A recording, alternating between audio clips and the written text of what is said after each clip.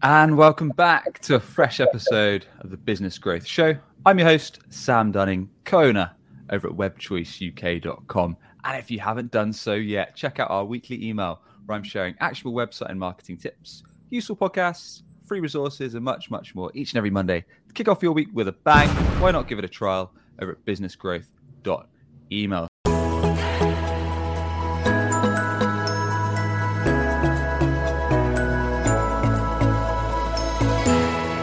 Joining me today, I've got Johan Abadi. Johan's SVP of Marketing over at MediaFly. He's also a trained chemist who has turned a marketer. Johan, welcome to the show, sir. How's it going? I'm good, doing great. Thank you for having me. No worries, man. So looking forward to this one. We're going to be chatting all things demand creation versus demand capture. Something I always enjoy chatting about, especially when we stream these episodes live on LinkedIn, because I know there's many in B2B, service-based, SaaS-based, tech-based industries that love harping on about demand creation, demand generation all day long. And then when you start talking about demand capture, everyone seems to go quiet. Why that is, I don't know. Perhaps you'll prove me wrong. Perhaps you'll say what I'm saying is nonsense. I'm excited either way to jump in. So first and foremost, let's set the scene, Johan. What is the difference between demand creation and demand capture? I think I got started. It's not my analogy, but I heard Chris Walker once discuss the promotion of toothpaste, and he was saying before we started using or having sugar in our diet very regularly, there was no such a thing as toothpaste. People didn't brush their teeth very regularly. Then it started. You had to make people aware of the problem that they had with their teeth rotting if they didn't clean them, and then you had to promote your solution for that problem, but without educating the market, no one would have bought toothpaste. So it's all about education. It's all about creating awareness about the problem first and letting people know how they can solve the problem going forward. So that's demand creation for you. Gotcha. So creating awareness around a problem that you're offering, your solution, your product can fix or can solve. Correct. Gotcha. And what would you say is demand capture as a quick snapshot? Once there is awareness, once people are looking for this, when they are looking for it, when they are showing their intent to purchase, then you have to get front and forward and get them to want to buy from you. And that's demand capture. And that's Google Ads, social media can allow you to do that. But then there is intent. It's a very different motion there. Yep. So we're talking about two different things, right? We're talking about creating awareness of some kind of problem, some kind of issue that you might fix with your product, with your solution over time to build up that demand for your service. Or we're talking about actually capturing the demand when there's someone already knows they've got something they need help with. They know they need your offering. They might not necessarily know your brand, but then they're capturing that kind of intent or that desire for whatever you sell. Correct. And you said something important is they have to be aware of your brand. Are you going to buy something? Are you going to buy from a brand you have never heard of? It's very rare, especially in the B2B space. So the awareness piece is not only awareness about the problem, it's awareness about the solution that your brand offer to solve the problem. Yeah. Do you think that's do you think that is really important in where we are now, time of recording 2022? Do you think most B2B buyers need to be aware of your organization or your brand to actually have trust to purchase your stuff? Absolutely. How do you buy? Think of it. Think of the way you buy, whether it's a recommendation from someone you know, or whether you have seen. And this is. I read a great book called Method of Persuasion. We have this way of thinking and this way of acting that is beyond even our control. The reptilian brain is a fabulous thing for a marketer when used correctly. If something is top of mind for you, you're going to try to address it here and there. So if the problem is top of mind and a brand is top of mind, your first reflex is going to go to that brand. If a problem is top of mind, I am talking to Sam, and Sam is, I think you should check this out. What are you going to do? You're going to go check out the recommendation that was given to you. So, brand is one of the main challenge that all marketers have. You have to develop your brand one way or the other. So I'll give some scenarios in a minute that I want to play devil's advocate on. But which do you think is more important for companies to focus on, actually building demand or capturing? It very much depends at what stage you are in.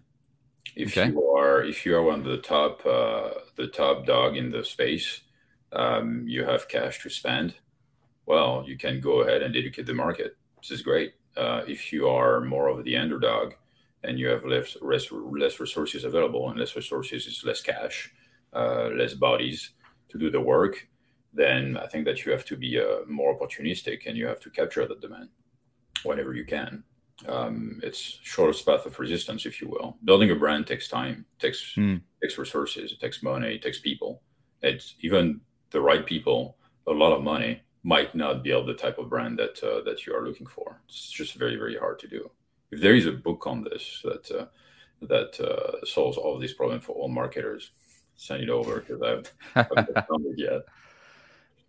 So you're saying, depending on the stage of the organization, if they're quite early stage, you think they should focus on actually capturing demand, so capturing people that are already aware that they have an issue and they might be searching for kind of your service or your offering. Whereas if you're later stage, then does that mean if you're later stage, you just focus on creating demand, you ignore demand capture? You have to do both. You have to do both. And most good companies understand this, obviously. And because this is the funnel. I don't like the funnel very much, but it's a very good representation of how marketing teams are evaluated. But you have to be able to capture people early on in their buying cycle, and whenever possible, when they are lower down the funnel, you have to be able to get them as well. Your sales cycle is going to be shorter if you catch them when they are ready to buy, obviously. If you are one of the top players in the space, you will most likely be part of this buying cycle. But if you are not, well, make sure you are part of this evaluation. Give your team a chance. The other part that is important is when you do demand capture, people are supposedly more ready to buy, which means that when you send these leads or these prospects over to your sales team is going to see better chance of them meeting their quota, depending on your sales cycle, than someone that they have to educate and nurture for a while. So it's not just demand or creating demand versus capturing demand. It's all of the sales motion that is going to come and the marketing motion that will come behind what you're doing as well. If you have to do demand creation, you have to do a lot of education. You have to dedicate more resources. Your sales cycles are much longer, and you are not producing as quickly funnel for your pipeline. And all marketing teams now are moving away from MQLs versus, sales qualified opportunity. Well, you say, I know there's still plenty that still aren't. But do you want to get early into the buying cycle so that you can help and also influence, obviously, the direction that they're going to take? Or do you want to try to come in later on and basically differentiate as well as you can to convince them that you should be part of that buying process? Different motion. Again, it depends, but I've done it with smaller companies. Okay. I would focus on demand capture because as a marketer, you have to show results very quickly. If you don't help create pipeline quickly, people lose faith, they lose patience. If your VCs want to show quarter over quarter results, then go after demand capture. Yeah, and that makes sense, right? I mean, if you're building up demand, if over time you're educating the audience, you're sharing with them the problems you fix, you're sharing with them useful information, helpful tips, insights. So over time you're in the back of people's brains. So when they eventually need your offering, they know you. And then if they do say a Google search around your service, even if they want to compare a couple vendors, you're probably still perhaps their vendor of choice because they've seen all of your stuff, whether that's on LinkedIn, whether that's YouTube, or wherever they're marketing to and wherever the audience hangs out. So I get that. And like you say, it's an interesting point. If you're just going after capturing demand, so perhaps you're doing things like review websites like G2 and whatever your industry relevant review site is, or Google Ads or SEO. So when people search for your offering who don't know your brand, then find your website, maybe request a demo or request a consult. Then I suppose you lose that edge whilst you can still capture the lead and you can get the sales conversation going. It's probably, I suppose, a little bit difficult for your sales team to actually close the deal because they haven't got that brand reputation. So it takes a bit more effort. The sales cycle is perhaps a little bit longer because the prospect isn't aware of you. For sure. And they understand also the mindset, the human element to this is when you're helpful, you build trust and reciprocity. So people are going to give you more slack and are going to will trust you more if you have been in full at some point within their sales cycle. And if it starts at the beginning, they will share more information with you. They will give you more opportunities to win that deal going forward. So super important. This reciprocity part is super important. And like I said, I had an interview with a potential SDR for our team yesterday. Okay. And I asked her, what do you think is the most important thing as an SDR? What do I think? No, I asked her. Oh, right. Okay. In the interview, what do you think? Yeah. I'll ask you if you agree or disagree with me after I tell you that. And she was, well, I think I have to be confident. I have to offer some solutions. She had good answers, but I was, well, the most important thing is them. You focus on them. You listen to them. This is the first thing. This is the first element that you have to master. It's all about them and what they are focused on and what they care about. Then you try to align this with what we are offering. But if your outlook is, I'm going to tell them my solution is awesome. I'm going to tell them how I can solve problems for how people. Great we are. Yeah, exactly. How great we are. If it's about you, it's not going to work out very, very well. And I told her it's very much like a date. If you talk about yourself, the person in front of you is going to be, I don't think this is a good match. Focus on them, care about them, listen to them, actively listen to them, and then you get a shot. I don't know. What do you think is the most important thing? Yeah, I mean, I've been an SDR. So years ago, when we were building up this company and another company, I've set appointments kind of for myself, a sales team, and yeah, I'd agree to a certain extent. I mean, there's a few factors outside your control, I suppose. So things like making sure you've got decent data or leads or whatever you're going to follow up on, and then yeah, like you say, not focusing on how great your company is, which is marketing and sales 101, focusing on understanding what your prospect actually cares about. So what are like the 3 biggest bleeding neck pain points that your ideal customers care about fixing? So have conversations with the sales leaders, have conversations with the marketing team. What are the like 2 or 3 top biggest problems that you fix? Mm-hmm. Then in the first kind of 27 seconds of the call, after you've done like a permission-based opener, then you can crack on and say, look, these are the kind of 3 main pain points we fix. Are these issues that you ever see in your world? And like if the prospect's like kicking back saying they're not, then probably not really a warm prospect. You only want to focus on people that actually have these kind of issues that you're going to resolve. And then you can see if it's worth a conversation, hand it over to an AE. Very much so. My 2 cents. Yeah. And like you said, I mean, data is important there. This is how you help your team. Intent data. Have they been on your website? Where did they go on your website? Then you can be more contextually relevant in your discussion for sure. Cool. We digress. Right. Sorry.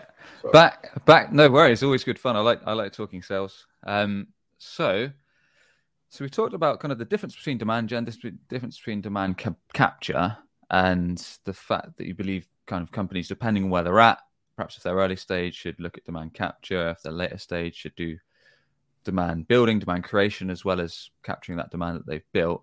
So let's perhaps look at a couple scenarios, Johan. Let's say we are a B2B startup. Let's say we are in the tech space. Let's do some kind of software. Maybe we provide, what sector should we be in? We provide, let's say, finance, B2B software. It can be CRM. It can be whatever you want, B2B based. And we need to get some fuel for our fire. We need to get some leads for our sales team. So what are some of the first few things that we should do, in your opinion, to either should we be going for some demand creation channels or should we be going for some demand capture channels? What would be your kind of roadmap for a marketing leader for this organization as some of the first steps? I would look at where is my audience, number one, trying to reach them there whenever I can. The second thing that I would do is take a look at Google, do some SEO search with Google and Google Ads, and see who is there, who is present on this subject, in this space. And I would, rather than looking at keywords, I would look at brands. Okay. I would go after brands. Why? Because people are already brand aware. So when people are solution and brand aware, they're further down the funnel. Right. So I should be able to capture demand going after them. Now I have to differentiate myself from these people. So an example would be, let's call, company Acme Financial giving you a software for your solution. You look at Acme Financial competitors, Acme Financial alternatives, and you bid on these keywords, and you see the volume that you are getting from this. And within a couple of weeks, you should be able to see whether or not you have enough volume, and if you are converting on the page you are sending people to. That's what I would do. Okay. Let's just break that down a little bit. The first point, did you say who your audience is and where they hang out? Mm-hmm. Any tips for defining that from your experience? I do a lot. So you have a lot of podcasts that I would sift through, and LinkedIn. And if you're small, go after some smaller podcast or an influencer in one of these podcasts and sponsor their show. I mean, they're going to do it for a few $100, and you're going to get not only some awareness with the persona you're going after, but then you will leverage word of mouth from these people. Let them do the talking. The great marketers get other people to say how great they are, because if I tell you I'm great, nobody's going to believe me. Plus, I'm French, so it's not going to happen. We'll think we're great, but if it comes from a third party, then you have some real validation there. It just takes a little longer. It's just more a long-winded play. Are you saying like go on industry-specific niche podcasts? Let's look to sponsor those. So if there was like a small finance-based one, exactly, go after that. And you can do some. You are making some small bets. You are not spending tens of thousands of dollars doing it. It's a few $100 here and there, and they trust already that person. They are listening to that podcast, and you can do the same with mailing lists too. So. That's nice. Yeah, I've not really thought about. I don't think we've talked about that much on the show. So going after niche little podcasts in the sector, interesting. Okay. Any other ways that you found useful to define exactly who you want to target as an ideal client? Not necessarily marketing to them, but any intent. I leverage intent a lot. So if you have a service that allows you to get some intent data, then go after them. One of the analogies that I take with my team all the time is, try to sell me diapers. Good luck. My kids are out of diapers, and they have been for a few years now. Doesn't matter how good of a deal you give me, I'm not going to buy diapers. So if you can get intent data, if you can do it right, and doing it right means you filter out the noise. It's not because someone from a company went to a web page with the keywords you are tracking that they are in in market. But if you can get first, second, third party intent, go after these companies. The signals should indicate for you that your team should probably go after them. So work on that. Hopefully that makes sense, right? First party intent, they came on your website. Second party intent is G2, TrustRadius, one of this in the B2B space, obviously. And third party intent, you know, the Bombora of the world and ZoomInfo. ABM platform, that's 6sense. Gotcha. Guess with early stage, you might not have the means to get 6sense set up, but go after this. Try to go medium to bottom funnel as much as possible. Really. All right. On that. How is that typically what you'd provide with your sales team, like the SDR team, maybe to do outreach on email or cold calling and things like that? Correct. And we try to, one of my dreams is no more cold calling. When you call them, you have heard of them. And this is the omni-channel approach. So you are defining who is in market based on intent. And you prioritize these accounts because you know that there is some interest. We know the personas and the departments that are probably interested in that or looking into it. And we get our SDR team to reach out to them with a sequence that is omni-channel. So social media, email, phone calls. And on the top of that, our team will do digital advertising to them, targeted digital advertising to them. And the advantage of this, everyone hates cookies, but as a marketer, you leverage cookies. Someone comes on your website. Now they are brand aware. Now they have to be, what is it that we can do for you? So your market retarget to them with some case studies, some references that are tied to what you can do for them, specifically for them. And hopefully they want to talk to you.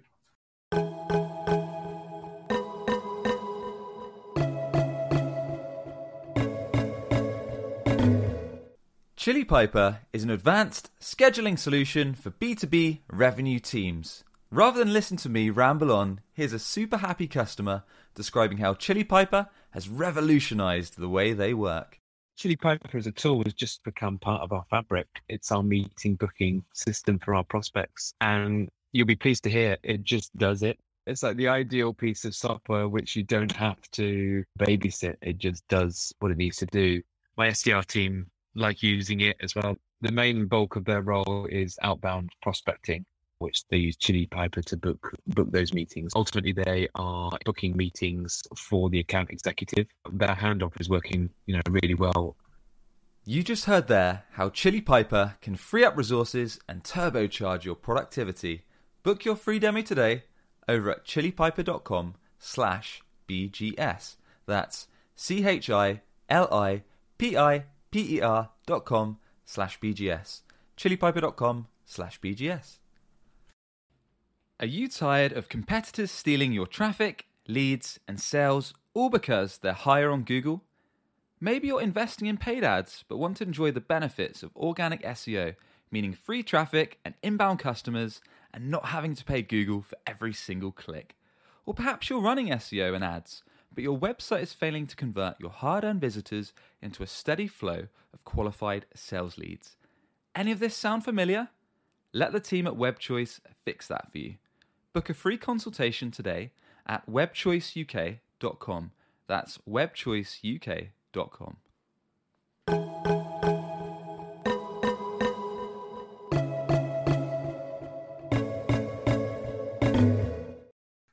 We're going off topic quite a bit, but I don't mind because I think this is quite interesting. I think this is also useful for people that want to scale an organization fast. So I was talking to someone the other day about this, actually. Funny enough, I was talking to them about SEO and the fact that they were spending a ton of cash on the old predictable revenue model. So having SDRs drop, because typically B2B tech companies just love hiring SDRs. They'll spend crazy money on sales reps right at the top of the funnel to generate those appointments, feed them through to account executives. Hey, I get that. If it works well, fair enough. But then when it comes to investing in digital marketing, they just seem kind of that the budget goes from massive to absolutely tiny. But From your experience, what should be the split between an outbound motion, so hiring SDRs, because that can be quite expensive, right? As opposed to digital. So if we're talking about things like going after intent data, where we're talking about paid ads, which we'll talk about in a minute, or SEO, what do you think should be the split? Well, I built that at Mediafly. So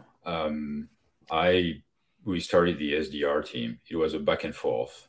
We had SDRs and we didn't have SDR, and we got rid of SDR. And last year it was, well, if we want to scale,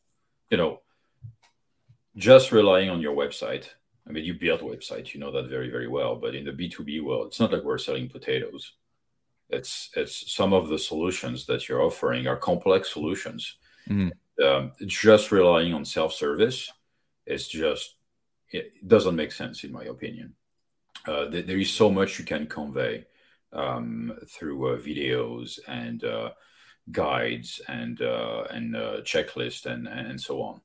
So at some point, you have to remember that the sales motion is very much people selling to people. It's H to H. And when you are doing marketing, more often than not, you are doing one to many. And this message is not that personalized, not that optimized. So I very much see the SDR team as the extension of your marketing team. And they are the ones who will do the one-to-few, one-to-one. They are the ones who will personalize the messaging that you have blasting digitally to them ahead of time. So doing in the B2B space, in my opinion, doing strictly digital without having an SDR is probably a mistake. If you're selling a solution, a point solution that is super, super targeted with a very, very defined value prop, and the cost is, $5 per user per month, then you can get away with it.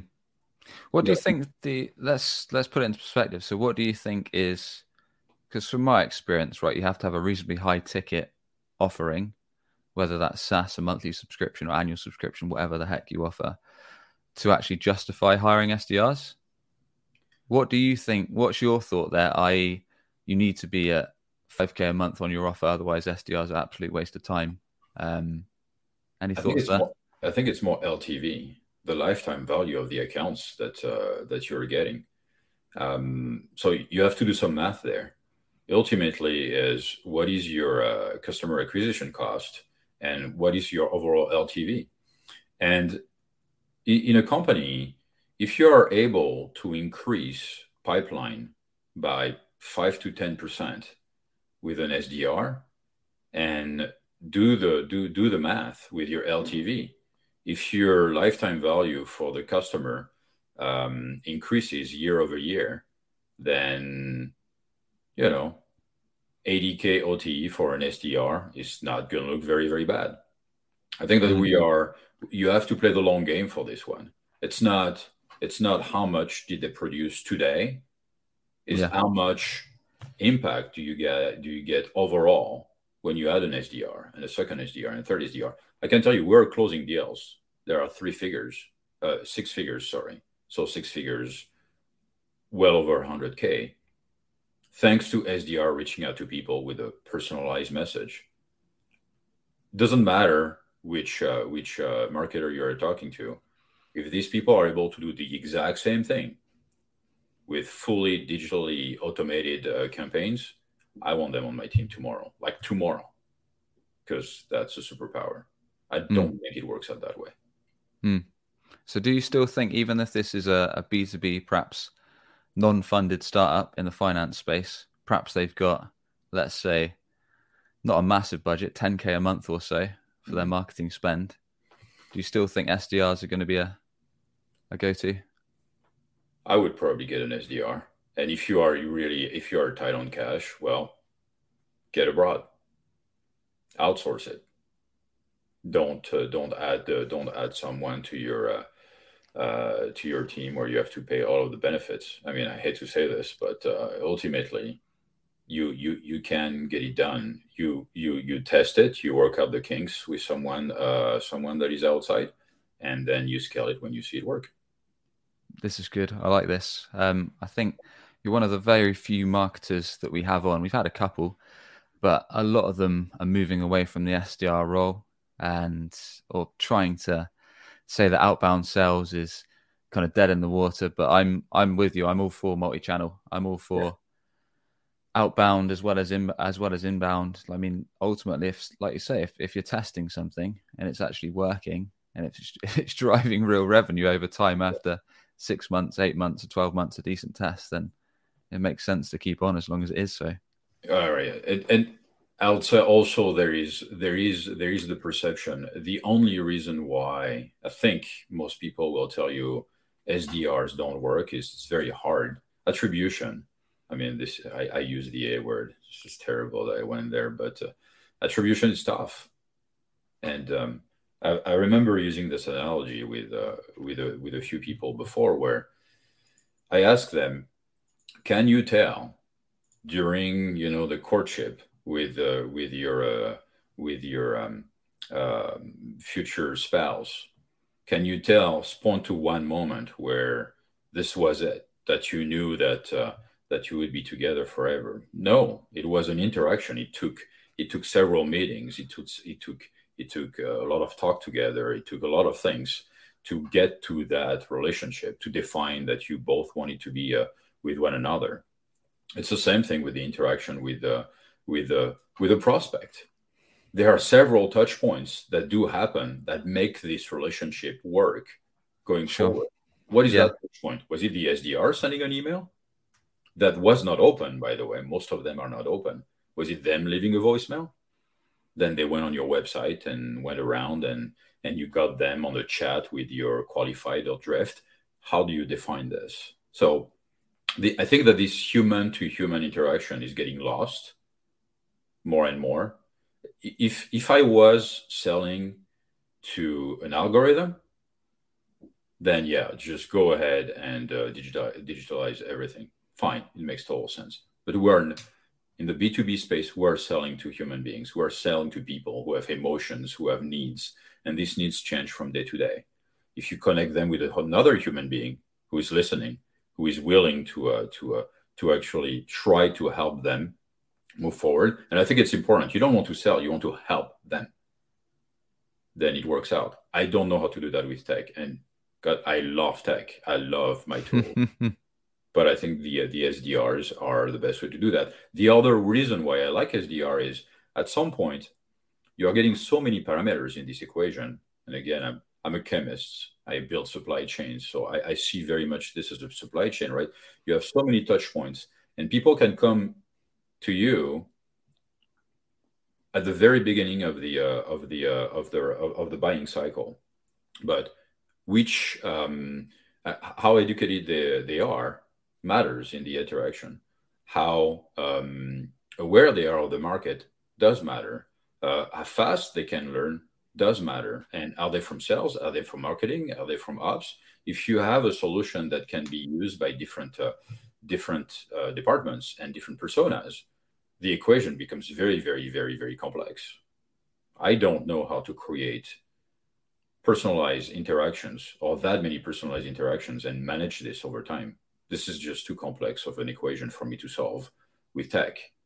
Humans are still the superhuman. They can pivot. They can adapt based on the signals that they are getting, better than machines. Yep. I'll give you my quick take on it, and then we'll move on to the next point. So this is kind of interesting because the way I look at it is with demand creation and likewise with demand capture, I believe there's only so many people that you can do it to. So let's give you a case in point. So demand capture, there's only I think the stat is there's only like 5% of people in your total addressable market that are solution aware. Yeah. Is it 3 to 5? Yeah, something like that, something small. So they'll be going onto review sites. They'll be searching on Google for your product and offering, providing you're at the top. They'll click on your website. If your website can convert, you'll get the demo request, you'll get the consult request, you'll get the inbound lead. Fine. Likewise with demand creation, whatever channels your audience are on, if that's podcast, if that's LinkedIn, if that's YouTube, wherever you're building up your educational market, over time you're nurturing those people. Fine. that's only, again, a certain amount of people that are actually residing on those channels. But outbound, as much as I love, I mean, we sell websites and SEO, so I love inbound. That's what we do. But as much as I love that, there's people that aren't going to be doing those things, that have never heard of your brand, that don't actually know they're in the market for what you do. So that's where I believe outbound is effective, because you're basically saying, look, these are the problems we solve. And then some people think, oh, yeah, that problem does resonate with me. Starts a conversation, goes through the sales process. So yeah, I think when marketers say like outbound's dying, or cold calling or cold email is just a surefire way to piss people off, yes, it's going to piss people off, but it's still going to generate revenue if you do it right, in the right way. So I still think we're at a stage in time where you can't just rule out outbound. Correct. But I also think it's your overall philosophy has to be well defined when you do outbound. Just like you're single, you go into a bar and you scream, "I'm single, I'm ready right now, come to me." I mean, maybe it's going to work for a few, but I don't think it's the best way to present yourself. Again, if you help, if you educate, these people will come to you when they are ready. Yeah. And the SDRs can do a much better job than any digital campaign, I think, in my opinion, you can put together. Is the way to educate people in a bar just to buy a round for everyone, or? Exactly. When you scream at 2 a.m., "I'm single," after you got everyone drunk, that might work. Yeah. That's one way of doing it, sure. Cool, man. So we talked quite a bit. That was interesting in terms of kind of the audience, the capture. We went on a nice topic about outbound. Before that, you were talking about something that piqued my interest. You talked about doing a search for your offering. So in our case, we're talking about helping bring to market a B2B finance software as a startup. And you said seeing what results come up when you search for the product or service, and then going after those brands. So were you talking about going after Google AdWords branded search? Yes. Or, okay. Very Does much that still work? Yeah, as far as I can tell, I'm still getting leads every day from this. It works. So it's if the term is not too vague, so try the longer tail, or the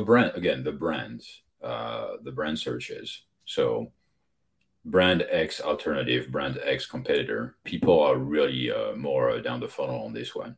And how do you define that it works? Is volume, time on your site, and overall conversion. So try it. Look at the terms that are popular, and you can do it in Google Ads. Right? You can see the number of the bounce rate. You can see the number of pages per session. You can see the time on site. You can see your impression share. You can see how often you're on the top. If these numbers, for some of them you want low for obviously the bounce rate, but if these numbers do look good, it probably means that you're targeting the right audience. That's interesting. You think that's one of the first things that brands should do? This is the first. If you're a marketer, this is the first thing you should look at, because this is when it's going to get you some funnel, some opportunities for your is the fastest. Yeah, it will. It's a lot harder to be even for you, Sam. I mean, if I see your ad on LinkedIn, I've never heard of you before. The likelihood of me being willing to buy right here and now after seeing your brand based on awareness is low. Now I'm looking for good.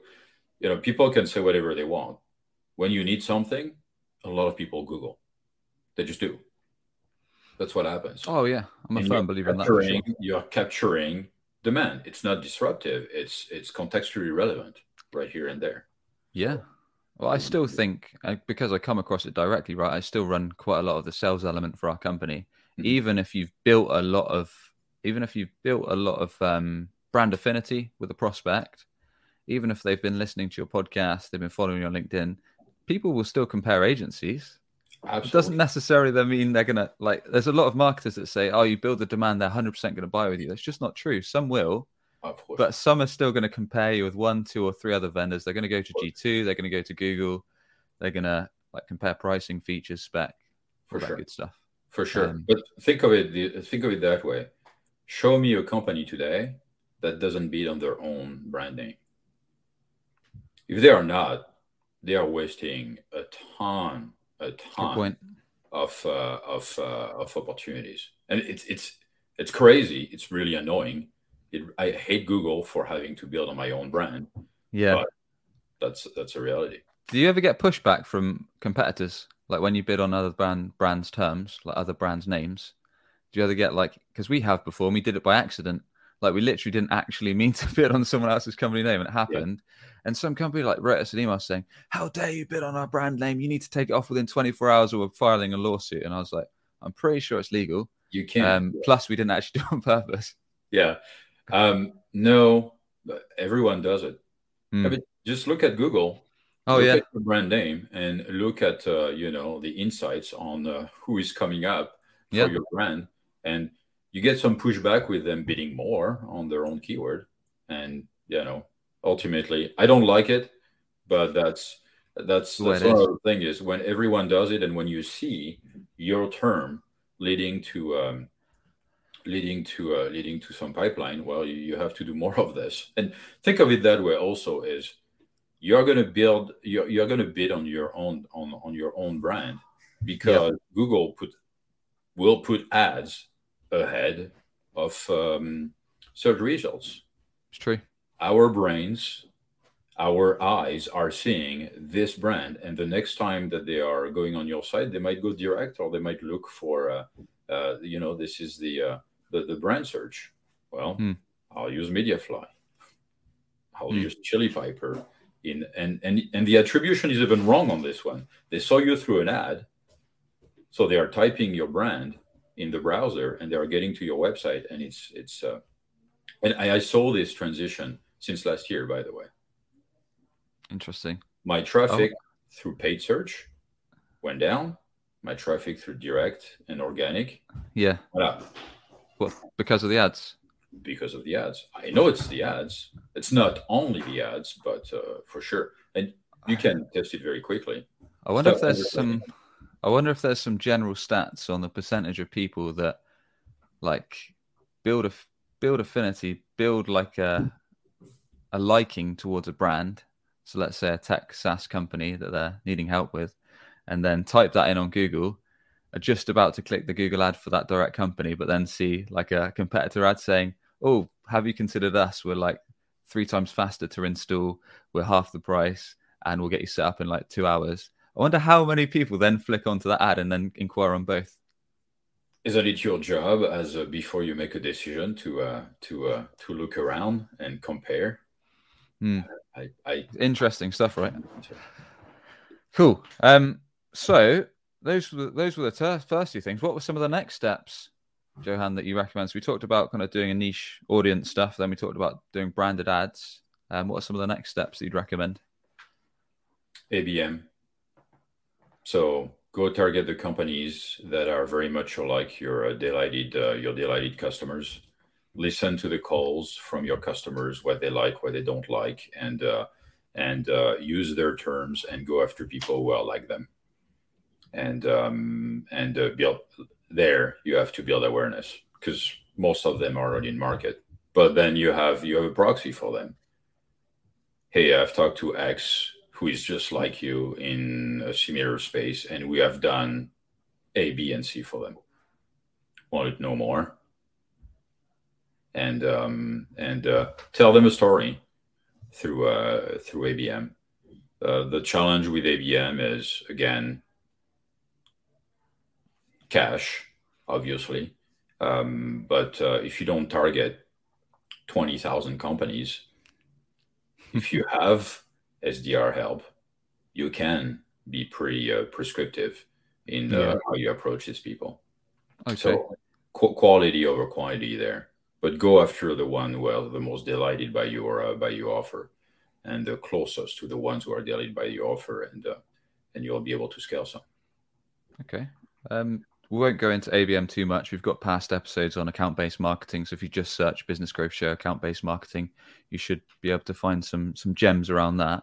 Are there any more points that you think initially, or are those your top 4 or 5? Yeah, I would also go after the OCNC, old customers, new companies. Okay.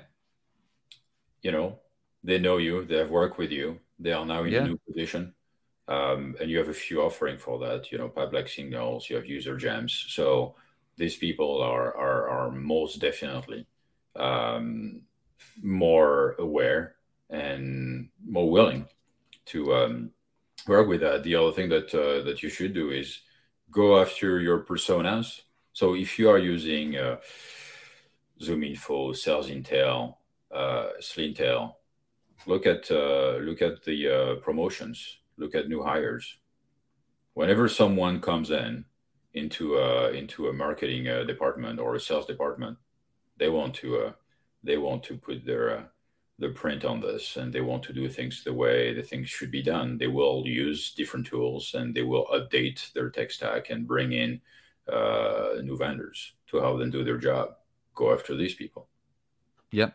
Yep. Is that like do you recommend doing that on an outbound style?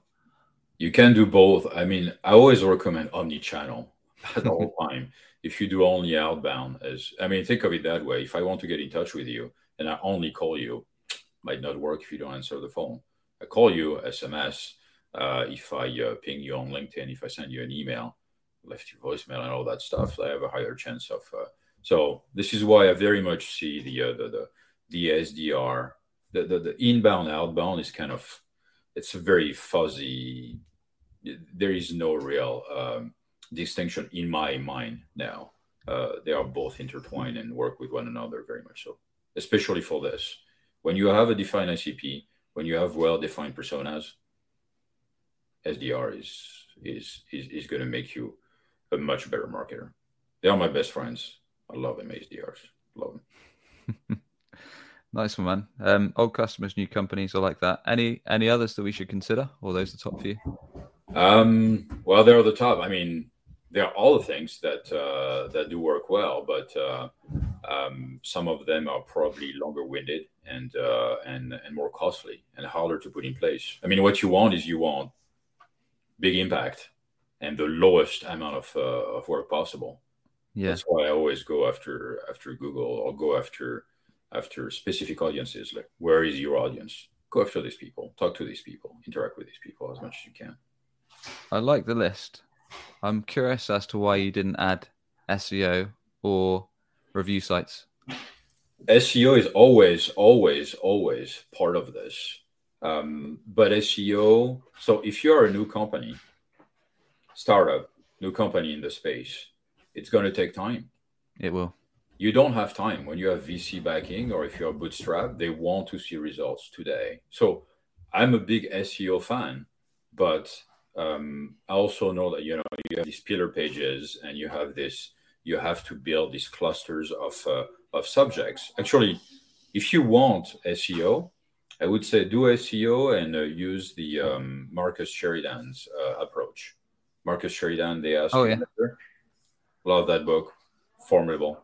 The guy, but it took time. But if you do this in parallel of doing all of the other things that we're talking about, yeah, go for it. This is definitely that will depends on your resources, right? Like you say, if you've got VCs or sales teams wanting sales leads super fast, then if they don't have the patience, you need that. And SEO is getting harder and harder, especially in saturated markets, for sure. Yeah, search engines are putting a bigger onus on the brand now than they ever were. If someone has been in the space for a few years, there are a lot of domains that are linking to them for this type of searches. It's going to be hard to crack that one. It just will. Mm-hmm. Mm-hmm. Review sites. Review sites, yes, for sure. I work with them. I work with them a lot. There are a few that are really good. There is actually one that I like a lot for B2B selling. It's called Caspera. Caspera allows you to compare. Actually, they gather all reviews from all websites, and they have these algorithms that basically ask you, what is it that you want to accomplish, and then they match you with the solutions that are best fit for you. it's really, really well done. So, it's as far as I know, it's not, there is no incentives by the brand to get anything done. Like on G2, you're going to pay $25 for a review or any of this stuff. So it's I think it's a good aggregator for anyone looking at buying solutions. But yes, they are very much part of the intent playbook that I have, that we work. So we work with a few of them. Whenever someone goes on one of the categories we're in, we want to know how often they are going on there, how active they are, and then we unleash our SDRs and our digital campaigns toward these people. I like it. I have a love-hate relationship with review sites because they rank so well on Google, man. It's frustrating. Like, the organic search results are insane. That's why they make so much cash. But the funny thing about review sites is that they don't have to do much in terms of content aggregation or population, because all the vendors that sign up to the sites provide the content. That's right. It's insane. But it's the shortest path of resistance. It's brilliant. I mean, it's a great business model. Insane business model. And then vendors like us will spend thousands a month because we know they rank exceptionally well. We know they get traffic, and it's an easy way to get sales ops. Yes. One of the best business models I know of. It is, and like you said, SEO and this, they compete with one another. They do. How do you break this? How do you break this? It's the prominence of these review sites. I don't know how you do that, especially if you are a new company. It's very It's all in, well, when it comes to SEO, it's all in the long tail. Going after those more niche, specific, higher intent, longer tail search terms is the only way, because you're just not going to beat the monsters. Cool, man. Well, look, we've gone on for some time here. It's been really interesting convo. We've talked all things. What we'll have to do is get you back, because we set quite a good scenario there for in our case, a B2B finance software startup with their demand capture motion. So we'll have to get you back on another time to talk about the actual generation, the demand creation motion, perhaps in a couple months' time. But as for now, Johan, we'll end it there. And I want to say thanks very much for coming on and sharing your wisdom with us. Really appreciate it, man. Thanks for having me. It was a pleasure. No worries. And with that, please do tell our audience more about how they can learn from you, how they can connect with you, and anything else you want to drive our audience to. Connect with me on LinkedIn. This is the best way to interact with me. So Johan Abadi. And if there is anything that I talked about you want to know more of, just ping me, DM me on LinkedIn, and I'll be happy to answer your questions. Nice one, dude. And we'll put that link over on the show episode notes over at businessgrowth.marketing. So with that, I want to say thanks very much for everyone to tuning in. As always, if you enjoyed the episode, a quick rating on your podcast channel, your audio channel is appreciated. Or if you do tune in on YouTube, a quick subscribe, I'd be really thankful for. And with that, we should catch you on the next episode for more No BS, actionable marketing tips to grow your business and grow your revenue. Cheers for tuning in.